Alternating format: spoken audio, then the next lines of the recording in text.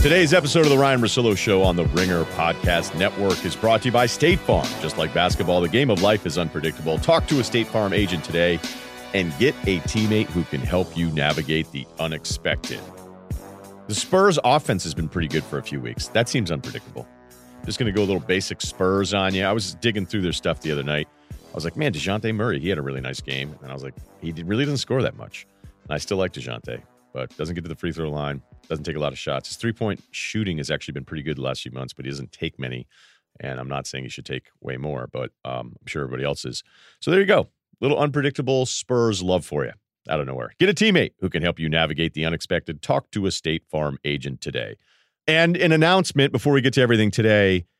Bill Simmons and I will start our once-a-week NBA podcast, the two of us together. It's a lot of fun.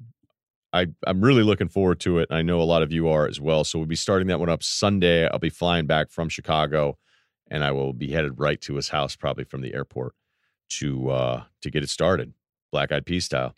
The plan for today, a little Tales from the Couch, really based on 2+ games, because I didn't go back. I wanted to really just focus in on Philly and the Clippers, and then also Boston and Houston. I feel like I watch those 4 teams too much. But it just, sometimes the rotation of how things go, because you start weeding some teams out with 30 games to go. You're like, you know what? I don't know that I need to tell the story of 2020 by watching more Knicks games. I just don't. Although, shout out to my man, Steven Stout, I believe. I hope I'm getting the pronunciation right. He went on First Take yesterday. And for those that don't know who he is, I guess he's a big-time music guy. So some people are like, how do you not know that guy? How do you not know him? All I know is that the sports world were like, who's this dude coming on First Take saying that he's the new Drake and that Drake made Toronto hot and that's why he's been brought in by the Knicks. Hours later, a statement from the Knicks and then also a statement from Steven being like, that's not really the case. It must have been a lot of fun being like, yeah, hell, go on First Take, expand my brand, have more people know who I am, and then go on and start acting as if you're going to change things around. Like, I'm going to show up on your TV show, and now we're going to get free agents. And, of course, you're just immediately thinking, like, would KD and Kyrie have gone to Brooklyn had they known that the Steven guy was going to link up with the Knicks this hard a year later? Would they regret it? I don't think Drake had anything to do with Kawhi going there, and if he did, then Kawhi would have stayed. So there you go. And Drake cheering like a madman didn't help when Toronto got bounced out of the playoffs earlier than they probably should have in every one, except for the year they lost to Cleveland in 6 games, the time they made it further in the playoffs. So sometimes I admire delusion because you just go, would I be better off being that delusional? Would I be? And First Take, they're like, done. You want to come on and do this? Here you go. And it was pretty comical to go ahead and watch. What wasn't funny, if you were a Sixers fan, was the last few days. Joel Embiid saying to the Philly fans, I don't know, what was he saying? That he wanted to go join up with Jimmy Butler. Because remember when Jimmy Butler, who again, if you like Jimmy Butler, you still have to admit, and I was pro Jimmy in Chicago. I even agreed with him about some of the Minnesota stuff about who his teammates were, but then it was a bit contrived. It was, I thought, totally orchestrated where he goes bananas after he doesn't get traded during the offseason, shows up to practice, goes crazy, and then happens to be on the jump with Rachel Nichols like hours later. Like, in that whole thing to act as if that he didn't know what he was doing, good for the TV side of it. But I've talked about this before. He's smart enough to know what he was doing. And he ended up getting his way, and then he goes to Philly. And when you watch him with the Sixers, you could see that Butler was the guy that was like, okay, enough of this. Like, I'm going to try to make something happen here. And it's a really fine line, right, of being somebody who has so much confidence that you're going to try to take that game over and then maybe doing too much of that, or being somebody who doesn't have that kind of confidence and just can totally disappear in games despite being a max player and somebody that sometimes people would think you were a top 20 player. Look, Paul George has had an up and down thing with the different injuries. He was invisible last night. I think he had 3 points, like 6 minutes to go in the first half. And I'm like, hey, has Paul George made a shot yet?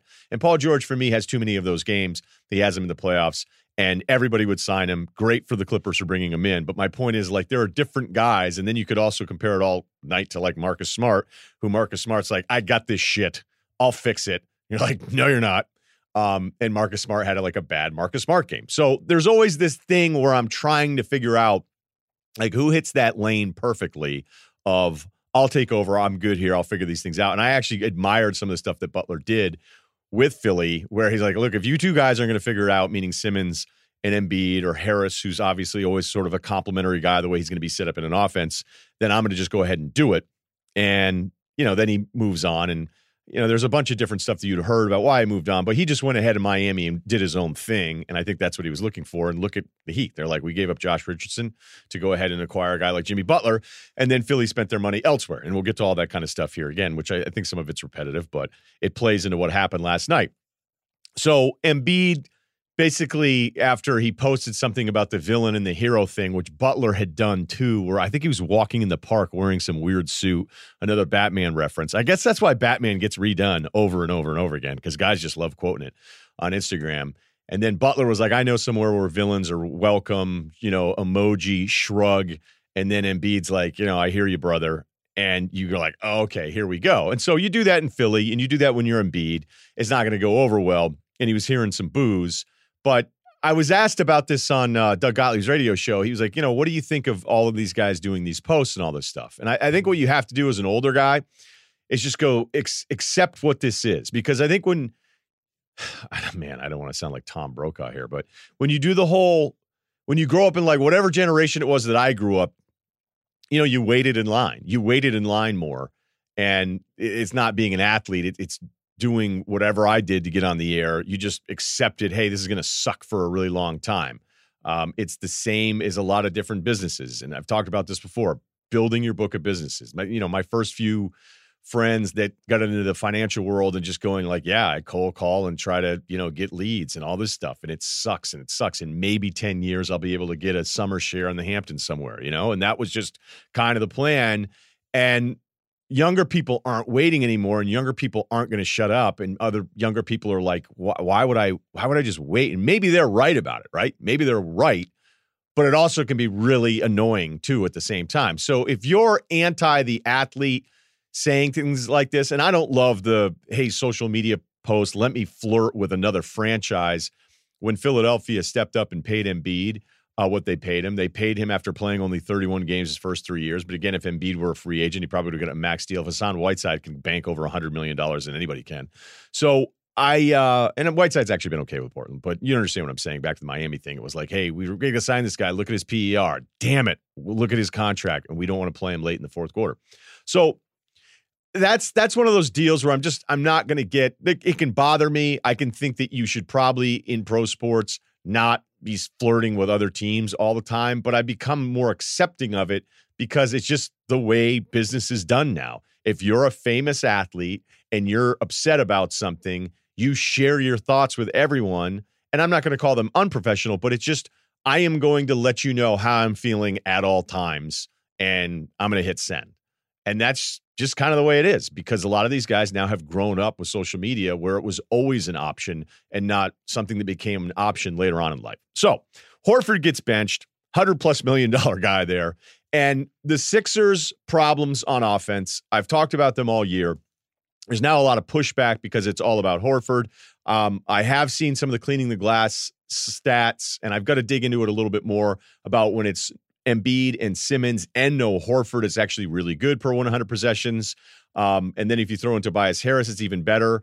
I'd have to go back and look at how many minutes Embiid and Simmons have played to this point where it's just them and no Horford versus the three of them, considering Horford was playing, and then Brown kind of separates Embiid and Simmons more than he had in the past. But it's really hard to do the career minutes together with Simmons and Embiid because Embiid's missed so much time. And I can just tell you this. I know no one in Philadelphia and all the Sam Hinkie sycophants want to believe that there are any problems with Embiid and Simmons together. I can tell you this. Last night, there were none.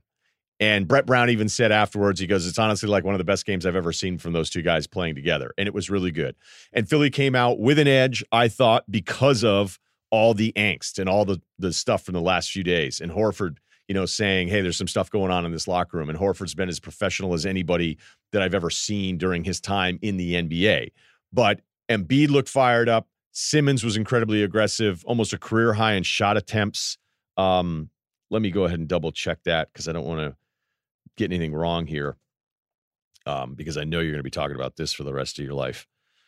Yeah, Simmons took 22 shots. That's 2 short of his career best as a rookie. On the other side, I mentioned the Paul George stuff. Landry Shamet was the second most aggressive player before Marcus Morris at the end. Kawhi, it was kind of a funny Kawhi game because his purpose, and this is something I didn't know about when I was younger and I was playing. But I remember I went down to David Thorpe's camp, who used to work at ESPN with us, and a guy I've known for a long time. And we went through this camp where basically they prepped 10 NBA media guys on how you would prep to play getting ready for the draft. I also remember that Chris Ballard was in it, and he was a really good player. And they asked Ballard if he wanted to play with some of their AAU guys, and Thorpe wouldn't let me play with their AAU guys. And I, to this day, am still pissed off about it. Age-wise, I think, I had to have been just north of 31, 32, something like that. So we did all these different drills. We did the workouts with them. We did the ice baths. We did the nutrition. We did the media coaching thing. The media coach is a guy I actually played in Elf. Really, really nice guy. I ran into him years and years later. I think it was just like a year ago in Vegas for an NBA thing. I should probably look up his name. I don't have the time right now. I'm sorry. Maybe I'll do it at the very end of the pod. That'll be like a little trivia thing. Check on it for you. Yeah, check on that. Kyle, get IT on this because I actually now feel bad. I think it's Scott. I hope it is. But God damn, am I rambling right now for Tales from the Couch. And one of the things that they taught us was that a lot of basketball players will be in a position and then they'll make the position worse before they make their first real movement. So the first movement to get the advantage is actually screwed up because the first thing you do. So actually think about this. Like if you're still playing and you go to drive, do you take a step back? And I'm not talking about like a jab step fake to get your shot off or try to dribble around somebody. Although let's face it, some of us trying to jab step people. That's what I always love about pickup hoops is once everybody becomes really slow, jab steps don't even move because nobody reacts to it in time. So do you step backwards and set yourself up for some kind of disadvantage on an angle instead of always keeping your movement forward? So it's not about fakes, but it's do you step forward with purpose? And the other one was when you go up for a layup, and it's a little different when you can dunk, but when you go up for a layup, do you bring the ball down before you go up with it? So the ball is maybe at waist high on the dribble up as you go to launch to take the layup, but do you bring it down to kind of reset yourself? And the chances are you do bring it down and you don't even realize it. So they were trying to eliminate all these little things that we had learned, or basically we weren't going to unlearn it in a matter of days. It was incredibly awkward and uncomfortable to try to go, oh, that's right. Like I do kind of move back a little bit before I go forward. The reason I'm telling you this story, because you're like, hey, bro, read an ad soon, is that Kawhi's whole thing is that he doesn't, like, everything is purpose, no wasted movement. So when it's a hard crossover against a guy like Ben Simmons, who's a really good perimeter defender, hard crossover left, boom, done, right at it, north-south, not screwing around, and that in his shoulders and the way he can push off without making it look as bad as so many other guys in the league are right now, because it's a real problem. But Kawhi, that's why, for one of the many reasons why Kawhi works. But he actually got annoyed in this game. Like, he got annoyed at certain times. And the Clippers shooting, because they didn't take a lot of free throws, but their Clippers shooting from the outside is the only thing that really kept them in. So as we get into the third quarter, another nice run by Philly. But then I thought, like, you know what? At the end of that third quarter, it was 79-75. I'm like, I think the Clippers might pull this game out, because I still, maybe I'm too hard on the Sixers offense, because I'll see these moments where it's like, why are Simmons and Embiid running the pick and roll? And I probably should go look that up a little bit more. Or maybe it was working, because it worked last night. It worked last night a ton, and I don't know if that was because of Zubac, because you had Montrez or you had Zubac trying to deal with Embiid, and that wasn't really going to work. Embiid was really solid the whole night, very aggressive.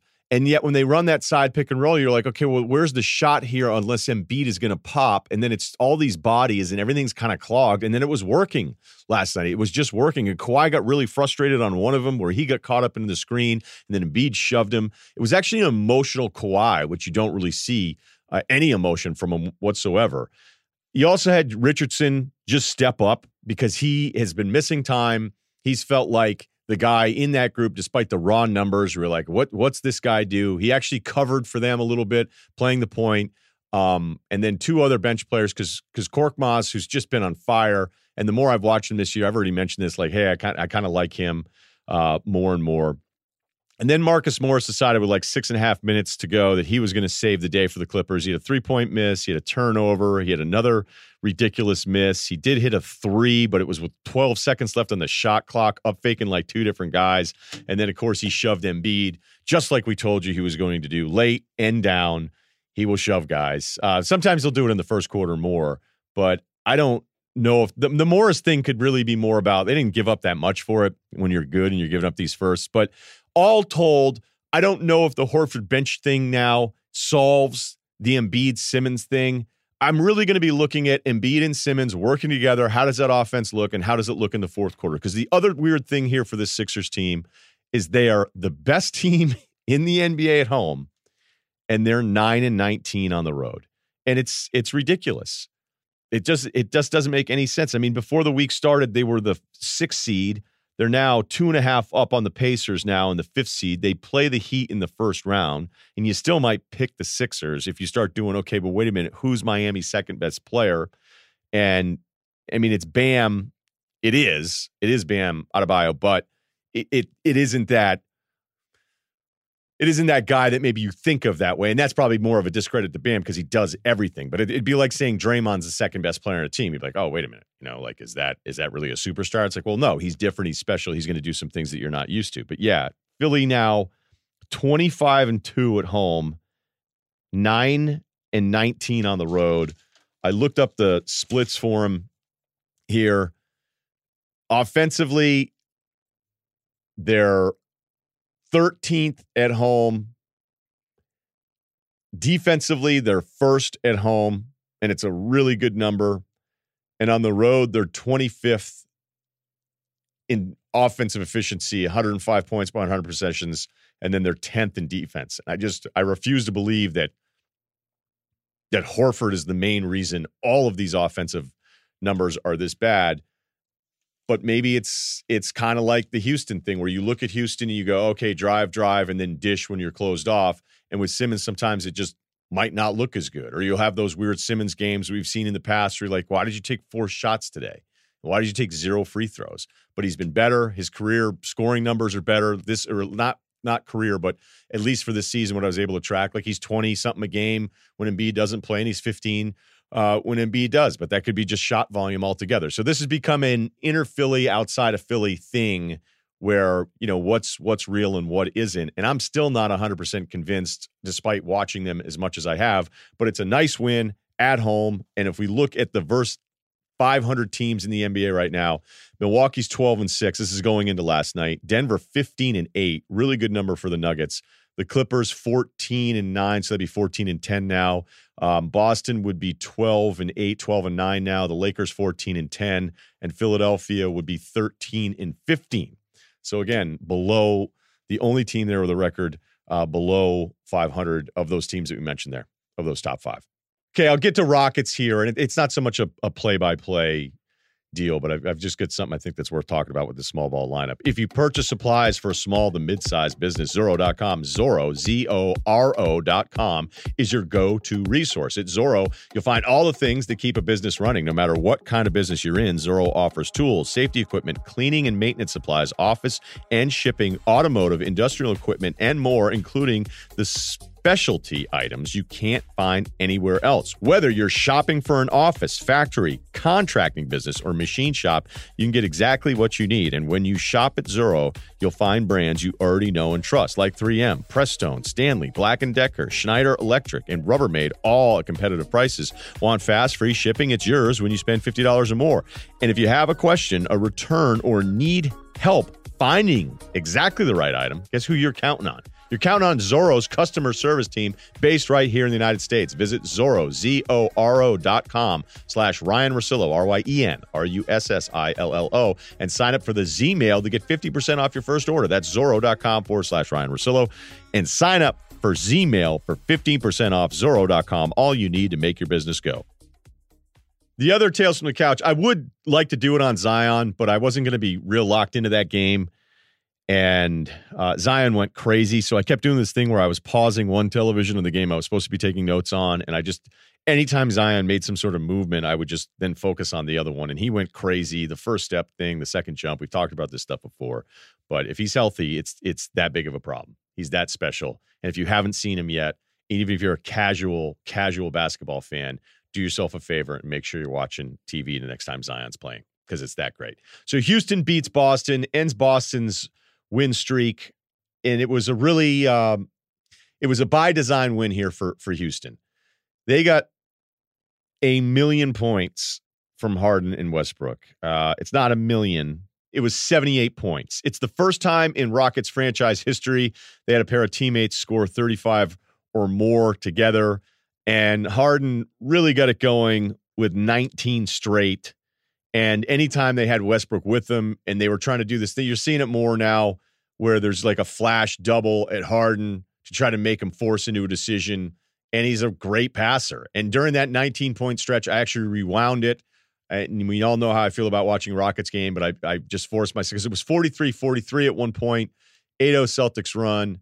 And then Harden absolutely takes over in the third, 57-50, 8:20 to go in the third. He hits a layup. Then he gets some free throws, 59-53, hits a three, 66-56, hits 3 free throws on a foul, 65-58, another 3, 68-58, went 1 of 2 for free throws, 69-58, another 3, 72-60, then free throws, 74-65. All of it was legit. There weren't any bad calls in there. I know that Houston had way more free throws in this one. Yes, there are always going to be a few free throws that I cannot stand that they're rewarded with.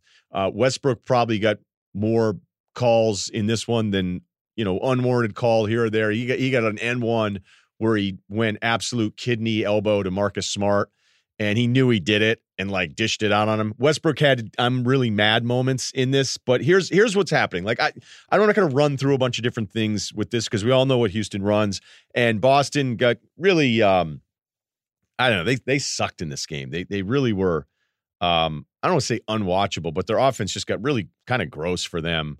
And Jason Tatum is absolutely in my head because as soon as I started questioning the ceiling, he was like the best player in the Eastern Conference, not named Giannis.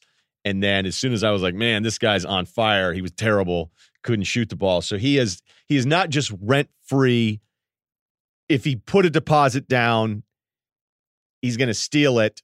And he's going to still cause more damage than what the security deposit is. That's where he is right now in my dome. Let's do a bigger picture topic thing, though, here with Houston. Houston has, over the last few years now, done things that everybody initially said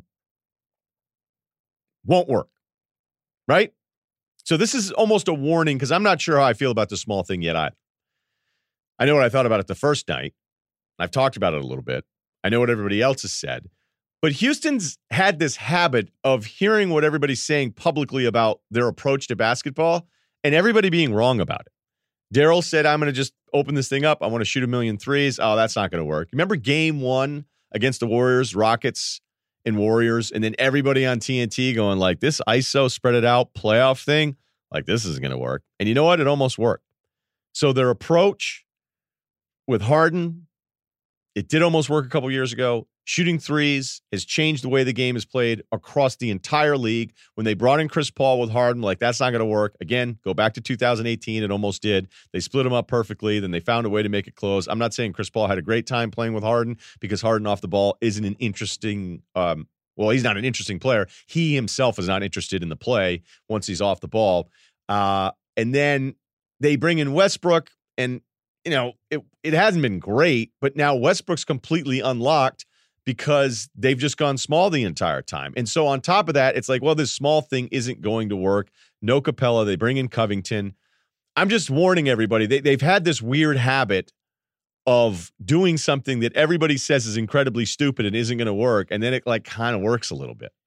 And I'm not telling you I love them. I'm not telling you I'm picking them in the playoffs. We all know where I stand with them, regular season versus playoffs, and how things look differently. They're 2-2, so it could sound like, hey, Russillo, what are you, super impressed because they beat the Celtics?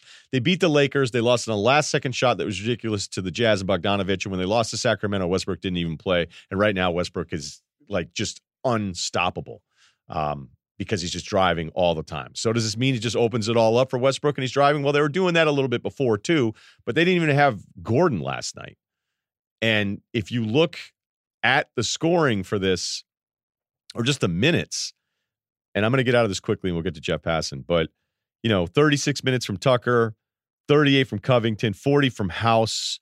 I knew this was going to be like a weird, hey, get Cantor out of their game. If Cantor's going to be in there, he has to beat up and get offensive rebounds. He allowed an offensive rebound in the second half. We never saw him again. He played only 8 minutes. So Houston got Boston to go small, where Boston finally being small was bigger than the opponent because of how small Houston was, because you get those wings, and Gordon Hayward had some moments in this whole thing. But I don't know, maybe it's different in the playoffs because you become more used to it, but it's throwing some teams off by going ahead and doing this. And the only other guys that played, I don't have to run through Harden and Westbrook's minutes in this whole deal. And if you're a Celtics fan, you're saying, they shot 42 free throws. Boston only shot 25. It was more than that, man. There's always going to be a couple calls, like I said, you're not going to love, but Boston lost this game. Austin Rivers and Ben McLemore, 20 and 18 minutes. The only guys really had any other time. Cephalosha got 9 minutes. So just something to think about. And Toronto and Nick Nurse, who was considered in the conversation of the best coaches in the NBA by people that care about this stuff and really do, like people that I trust say this about Nick Nurse. They didn't have Ibaka the other night, haven't had Gasol. When they beat Minnesota, they went small. Hollis Jefferson was their 5, and he was defending Karl Anthony Towns, and actually Towns couldn't do anything with him. And then OG Anunoby got on to Towns a few times as well. So for Houston to do it, and you're like, what the hell are they doing? Here goes Daryl again. And trust me, if there was anything I could point out to hate on it and not give him credit, your boy would find a way, but this is why I'm the best, because I'm so fair despite disliking things. A little bit of a compliment there. But that's just something to think about. It's just something to think about, okay? And Toronto going really small. It also started to make me think about Karl Anthony Towns, because not a super impressive game. And they're just going to lose as many games they did before with D'Angelo Russell. I'm sorry. They're not. They're going to be more interesting. You're going to feel like you have a guy that's more aggressive and more into it with D'Angelo Russell. I don't know. I'm not going to do I'm out on Towns thing. I'm not doing that. That'd be irresponsible, a little too quick for that kind of stuff. But I don't think that their team is going to be, I just don't think they're going to have this great record after this. I don't.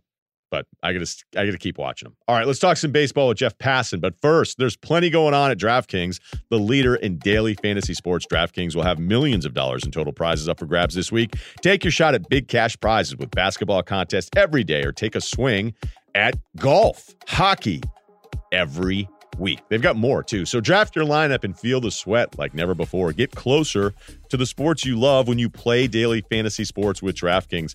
Drafting your team is simple. Just select your players and stay under the salary cap. And don't forget, there's still football going on with XFL action this weekend. Plus, when you join DraftKings today, you can play for free for over $100,000 in prizes with your first deposit. So what are you waiting for? Hey, I got nothing going on. Let me dial up DraftKings and see what's out there.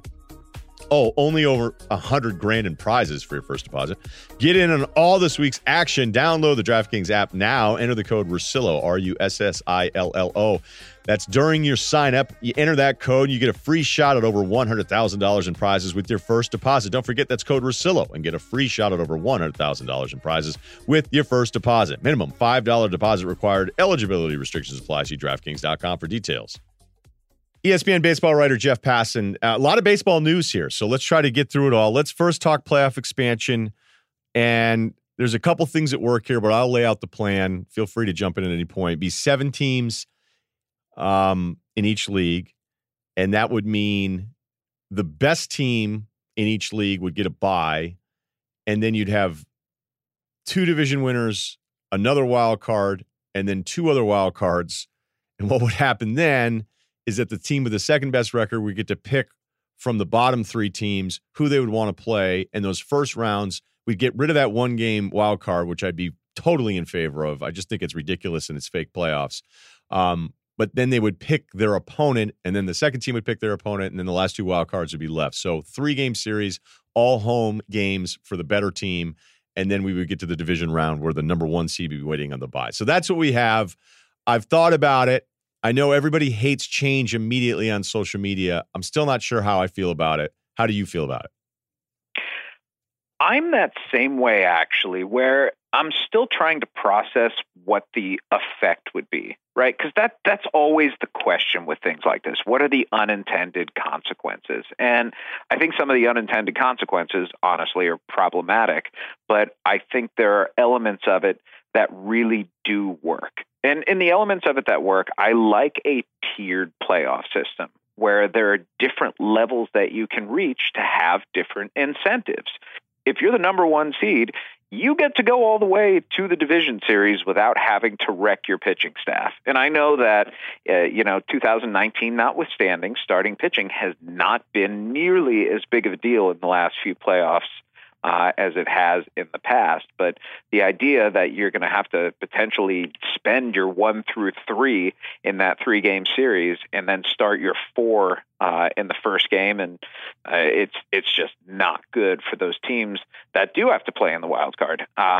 Then you have winning your division or finishing first in the wild card, allowing you to select your opponent. Like that, again, is a potential benefit. And, we're talking about the TV show element that would come with it. Who's each team going to pick and the drama like that. That's all well and good. It's contrived, but listen, I have no problem with a contrivance if in baseball it actually starts some bulletin board material and causes a little bit of drama, because baseball is a sport that historically has not had any of that and has been really averse to that.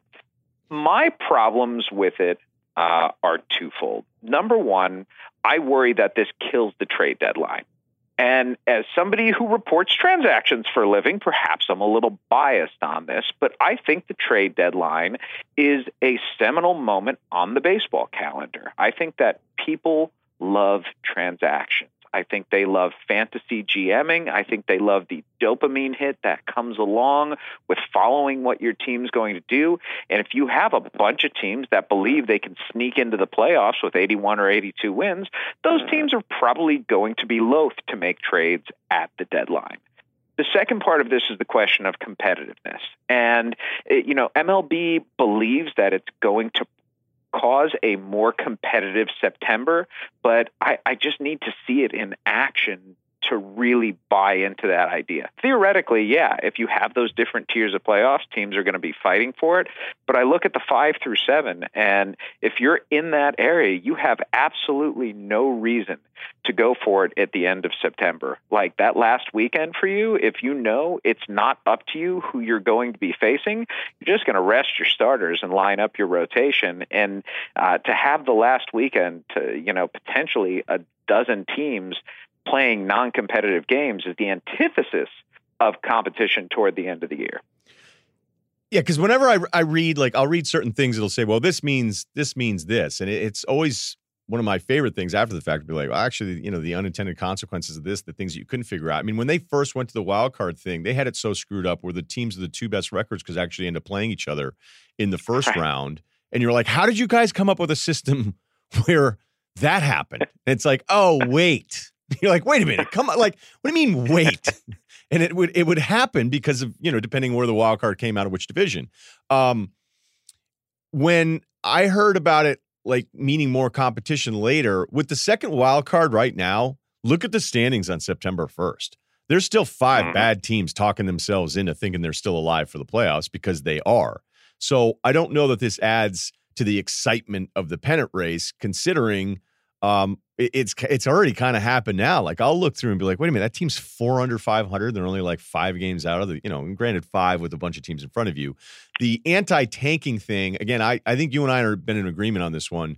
The impact tanking has actually had, and what it's meant as a storyline, I think has been one of the more overblown things with baseball going on the last few years, and people just love doing it and pointing it out because it sounds like a good story. But I think we found out that Houston, it was more than just tanking going on with them. We'll get to that a little bit later. The trade deadline, unfortunately, has been kind of boring in general the last few years. I loved it. I would sit and listen to Peter Gammons. I would wait in a sweltering heat in a truck with the AM radio on, just dying to hear if there was any new Peter Gammons nugget. And it just doesn't feel like it's that exciting anymore, but maybe you're right. It was this past year, man. There were a lot of, listen, I know that because I was the person who was sitting there sweating, but it was because I was under a bunch of bright TV lights trying to figure out in real time what the hell was going on. There was a lot of activity at the trade deadline this year. And let's remember, like, Zach Greinke didn't come until after the buzzer. Justin Verlander on August 31st, when they had a trade deadline, then came like 2 minutes before midnight. Like, baseball still has the ability to shock and surprise, and it's a finite amount of times you can do it, but one of those is the trade deadline. Yeah, no, all right. I'll give you that, because I do always hold out hope for it, and I think that's what always makes it exciting, just like you had pointed out. How much is this really about, and you're smart to point out, like, it's going to be a television production, a little bit like the college football playoff selection committee, where instead of ranking the teams, you're going to have the teams actually pick each other, and then that's going to be hilarious because nobody gets madder quicker in a more insane fashion than baseball players, where they're going to be like, I can't believe, oh, that's what you want? It's like, hey, we had to pick a team. We had to pick one team. We couldn't pick none. So sorry we picked you. But this feels a little bit more like having extra playoff inventory for a baseball product that has to be finally worried about what it is, instead of Selig just pretending everything's great all the time and complimenting himself, where Manfred's trying to do real things that are also appealing to a new TV deal that's coming up here in 2 years. Yeah, and I think one part of the appeal here is that the playoff inventory is going to be bigger, and that appeals to teams and front office people and owners especially, who can say, yeah, but we fielded a playoff team in this year, and it doesn't matter how they do in the playoffs. At least they were a playoff team, and I think it appeals to television networks, and that's a big part of this. There's going to be a lot of money spent on 16 potential extra playoff games. That's what the net of this is. Instead of the 2 wild cards you have 6 series that could go 3 games apiece. And that first game is always interesting because it gives a team a great advantage. And then you have 2 other elimination games potentially after that. Like, there's unquestionably more drama here. You have the ability of a dark horse, an 81 or 82 win team to go and beat the team that chose it in the first round, by the way, in 3 games in that team's home park. So there are a lot of elements of excitement that I think can come along with this. But if Major League Baseball is rethinking its playoff format, there are infinite possibilities too that don't involve this many teams. Like, the dilution of the playoff field could theoretically, and I think you can make an argument, a pretty strong argument for this, make the regular season less meaningful. Like, if you can just sneak in with only 85 wins, are the Boston Red Sox really trading Mookie Betts? Well, it sounds like they were going to trade him no matter what, because they're worried about the tax bill now, which, again, not to twist the knife at all. Yeah, not to get me going on the Mookie thing again. But I have enjoyed watching your face turn different shades of red talking about this, by the way. So if I'm bringing something up that I shouldn't be, my sincere apologies. No. I don't know. It sounded like they were pretty determined to go ahead and move on from him. But if I look back at it last year was like a really top heavy year. I mean, you had all these teams with 90 plus wins. I'm imagining, like, I'm sure I can probably find a year where 85 got you close. There, I believe in the last 8 seasons, this is what someone said, in the last 8 seasons, there would have been 112 playoff teams under this format. And I think 4 of them would have been at or under 500. Yeah, I found one. I found the Twins in 17, 85 win team in the Central. The Mookie thing is different. Actually, that is a good transition. What happened after Gratterall's medicals came back and you'd heard like Jeter Downs wasn't going to be involved? How did the Dodgers end up having to give up these prospects? And did it change the perception of this deal around the league from people you talked to once this finally went through? I mean, the Dodgers did CPR on this deal. Like, there was a point at which a lot of people involved thought it was on life support. And I think the Dodgers said, we are not going to lose Mookie Betts because Brusdar Gratterall's arm might not be as healthy as the Boston Red Sox thought it was going to be. And look, the Red Sox, I understand why they did what they did. Like, if you're trading somebody like Mookie Betts, you don't want to get somebody back who's not going to pan out. And if you don't think a guy's going to pan out for one reason or another, and you can back out of the deal, it's not done until the medicals are passed. That's why, when we report these things, we say pending medical reviews. And so I think the Red Sox certainly had an element of cold feet here. And they should have, because they're trading Mookie Betts. And because, I've gotten a little criticism for saying this, but Mookie Betts is the best all-around player in a Boston Red Sox uniform since Ted Williams. Like, that's just fact. David Ortiz has been incredible in the postseason and should be a Hall of Famer and is a legend in Boston. And Carl Yastrzemski, clearly a Hall of Famer, and Manny Ramirez. You can go on with guys, Jim Rice, another Hall of Famer. Mookie Betts at his peak was better than all of them. And to trade a guy like that because of past mistakes, like, that's what this comes down to. The Red Sox made bad decisions. They felt backed into a corner financially, even though they are making $500 million a year in revenue. And they made a choice. And that choice was to try and plan for the future rather than to hold on to something in the present that may be nascent. And it's a hard thing for Red Sox fans to hear. And ultimately, it may be the wrong decision. But it was something that I think they were absolutely going to do at some point. And when the Dodgers said, we will take half of David Price's contract back, it was almost a fait accompli. Yeah, once they can move off the Price thing, and that was always my point once this all was coming down, was that the Price contract was so irresponsible. It was so far beyond what he was offered anywhere else. Yep. And he was the third highest paid player in baseball. And if David Price, when he signs a piece of paper and it makes him the third highest paid player in baseball, you've made a huge mistake. And I can't, when they're like, hey, wait a minute, is this going to make him, is he only going to be behind Greinke? And I think it was going to Kershaw and Greinke. Like, is he those guys? Is he better than these 10 guys behind him? Granted, we can be talking about first contracts versus. Let me make a point here, though, and I think this sort of gets lost in all of the how dare they trade Mookie. And listen, how dare they trade Mookie is a perfectly good question to ask. But if you look at baseball right now and you look at financial behemoths, there are arguably four of them. The Los Angeles Dodgers, the New York Yankees, the Boston Red Sox, and the Chicago Cubs. Right now, two of them are operating at full Death Star capacity, the Dodgers and the Yankees. They are developing players from within. They are not spending recklessly. They are the epitome of a well-managed baseball team that happens to have financial heft behind them. And so to me, this trade was not to say, let's get rid of Mookie Betts. This trade was to say, we want to be like the Dodgers. The Dodgers are in the position to make this trade because they have been responsible everywhere else. And the Yankees were in position to go out and get Giancarlo Stanton because they had been responsible everywhere else.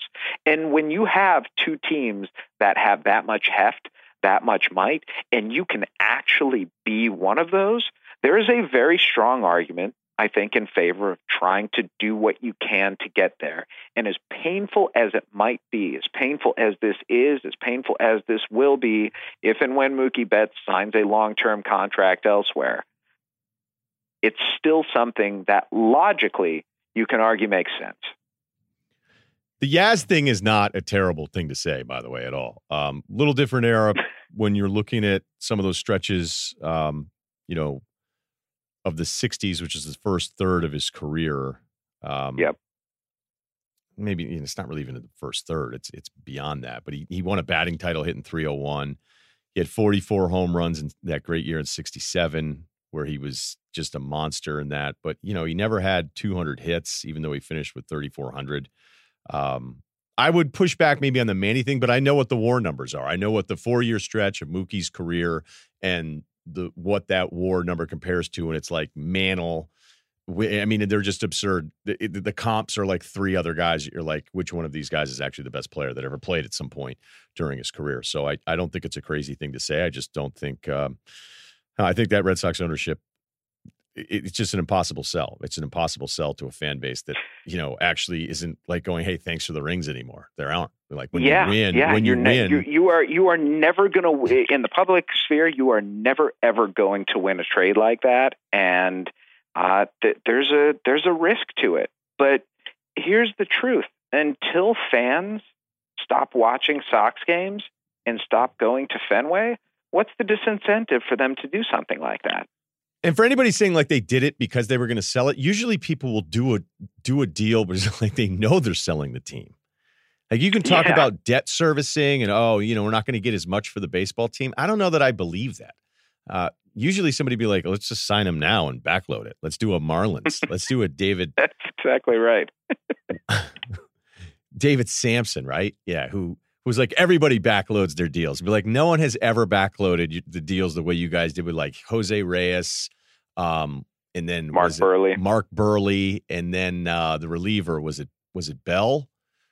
I forget. Yeah, Heath Bell. Yeah, good memory. Bell. I had God, those Marlins teams were such a debacle. But that one was so gross. I had tried to purge that from my memory. Everything that's happened in baseball in Miami has been gross. That entire thing. Like Derek Jeter took over the most epic tire fire possible. And I think the Marlins actually, oddly, are doing a pretty decent job of trying to rescue it. But that ballpark, what it's going to end up costing. I mean, listen, we could do 5 hours on publicly funded stadiums and the mess that they are. But the Marlins are trying to rescue themselves, and the Red Sox are never going to be in a position like that. The fact, though, that they developed this guy who's on a Hall of Fame track, and that it's not that they weren't able to keep him, they chose not to keep him, I think is pretty telling. Yeah, right. And if it's a 12-year deal, if that's what he really wanted, I still think that this is the kind of deal, especially the deal before, but then you started reading some of the scouting reports. I don't want to do this. I don't want to do any more Mookie because there's other stuff that I want to get to. We'll get to the cheating stuff, the updates, and all the new details with Jeff here in a second, but today's podcast is sponsored by ADT Commercial for Business. ADT Commercial serves businesses ranging from mid-sized organizations to large-scale enterprises.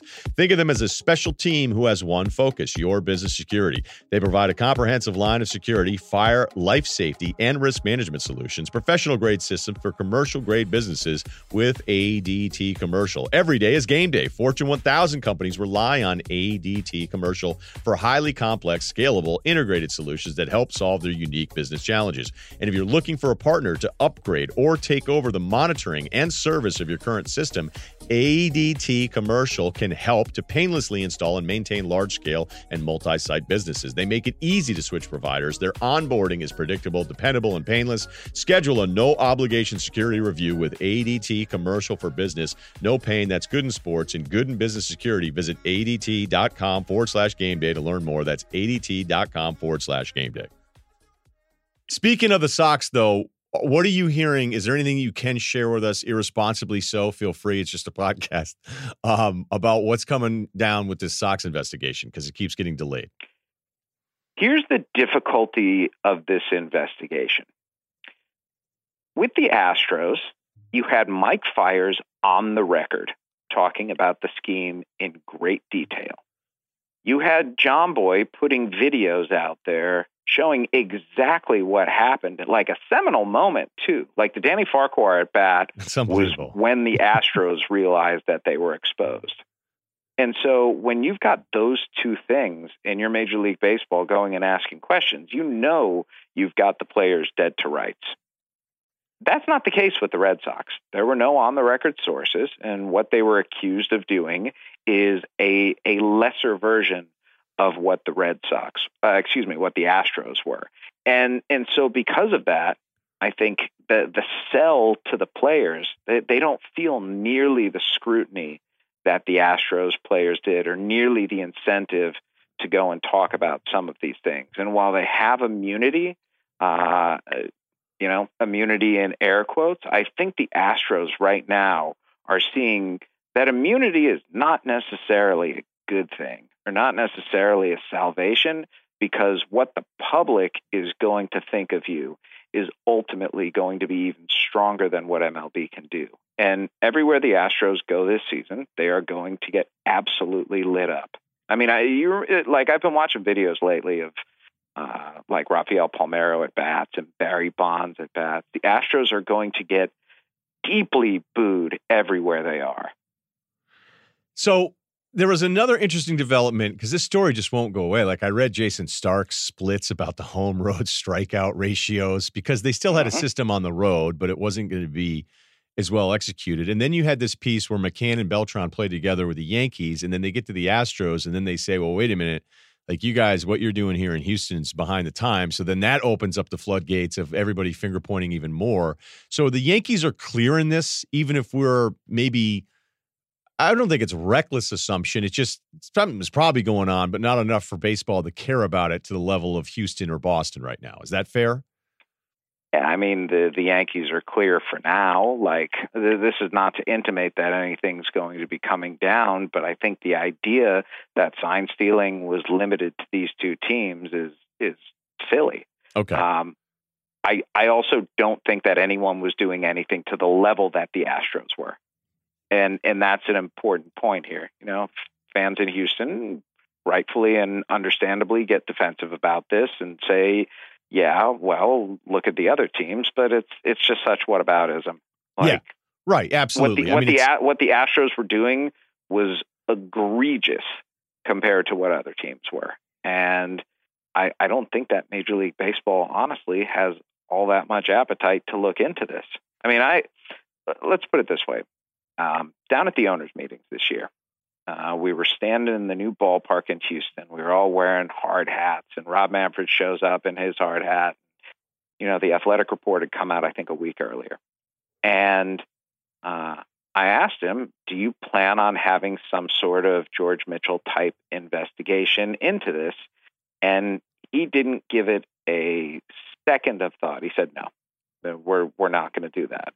And I think at this point, you know, genie's out of the bottle. Like there's just no going back to that. But part of me wonders if ultimately, for baseball's sake, for not having this drip of things that continue to come out, that would have been a better avenue to take, because at very least you can wash your hands of it.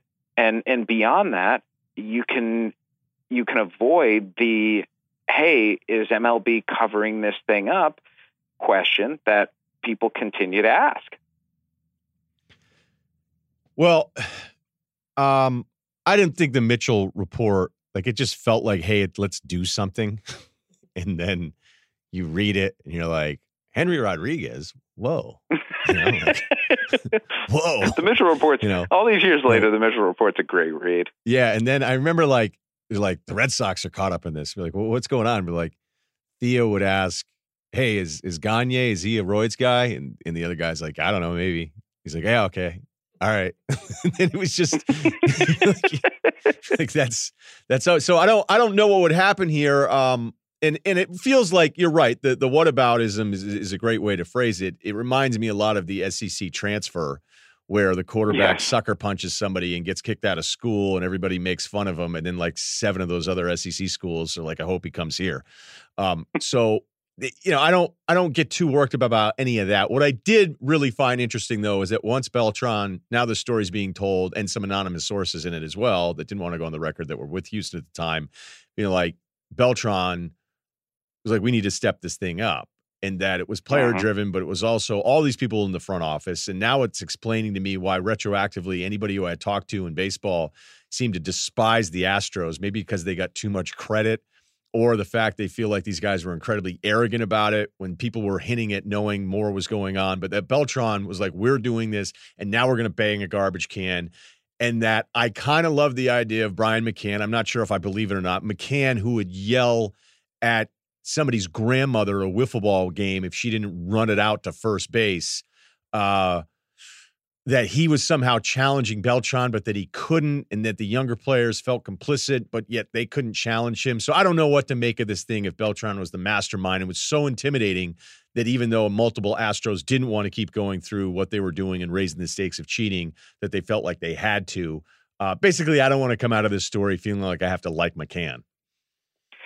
You kind of do, though, right? Yeah, it sounds like it. But then again, I mean, if you're the tough guy who yells at everybody all the time, you're just going to let it keep happening? I mean, was there so much turmoil in this dugout? Let's put it this way. I also think that Carlos Beltran is an incredibly easy scapegoat.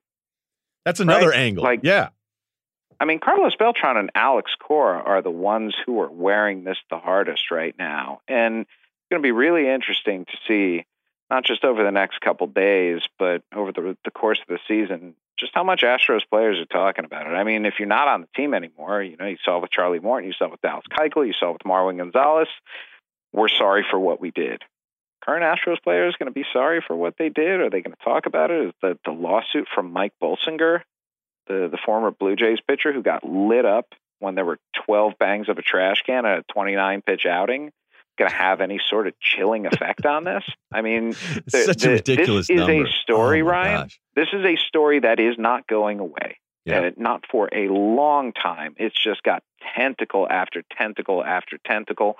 And we're getting to the point now where you really wonder if people are starting to recognize that they need to be out for themselves.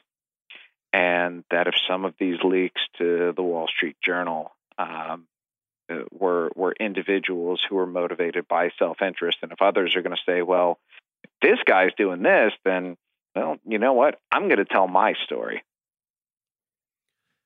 I know you're busy, Jeff, so I really appreciate the time. You can check him out, ESPN.com, and on all sorts of ESPN television shows. It's Jeff Passan. Never too busy for you, buddy. Thanks to Jeff Passan and you for hanging in there during that Tales from the Couch. Shopping for a business, you'll find the supplies you need. We told you earlier at Zorro.com, Z-O-R-O.com. At Zorro, you get the tools, safety, and office items, cleaning supplies, and more in just one stop. And Zorro has great brands like Stanley, Black & Decker, Prestone, 3M, and Rubbermaid. Those are all, that might be 5 of my top 6 favorite brands. Visit ZORO.com/Ryen Russillo, RYEN RUSSILLO, and sign up for Z-Mail to get 15% off. Zorro.com, all you need to make your business go. Just a reminder, I'm headed out to Chicago, so no podcast Friday because the travel thing is not ideal. LA to Chicago, shockingly not as easy as you would think. Damn, really? Yeah, the options on it. I may end up having to take a red eye Thursday into Friday morning so I can get there in time to do all this stuff. But that is starting your weekend on the red eye. On I the really do. worst. That's like, how much worse do you want to feel? But a lot of business to be done here. So it's not going to be, I'll be with Woj.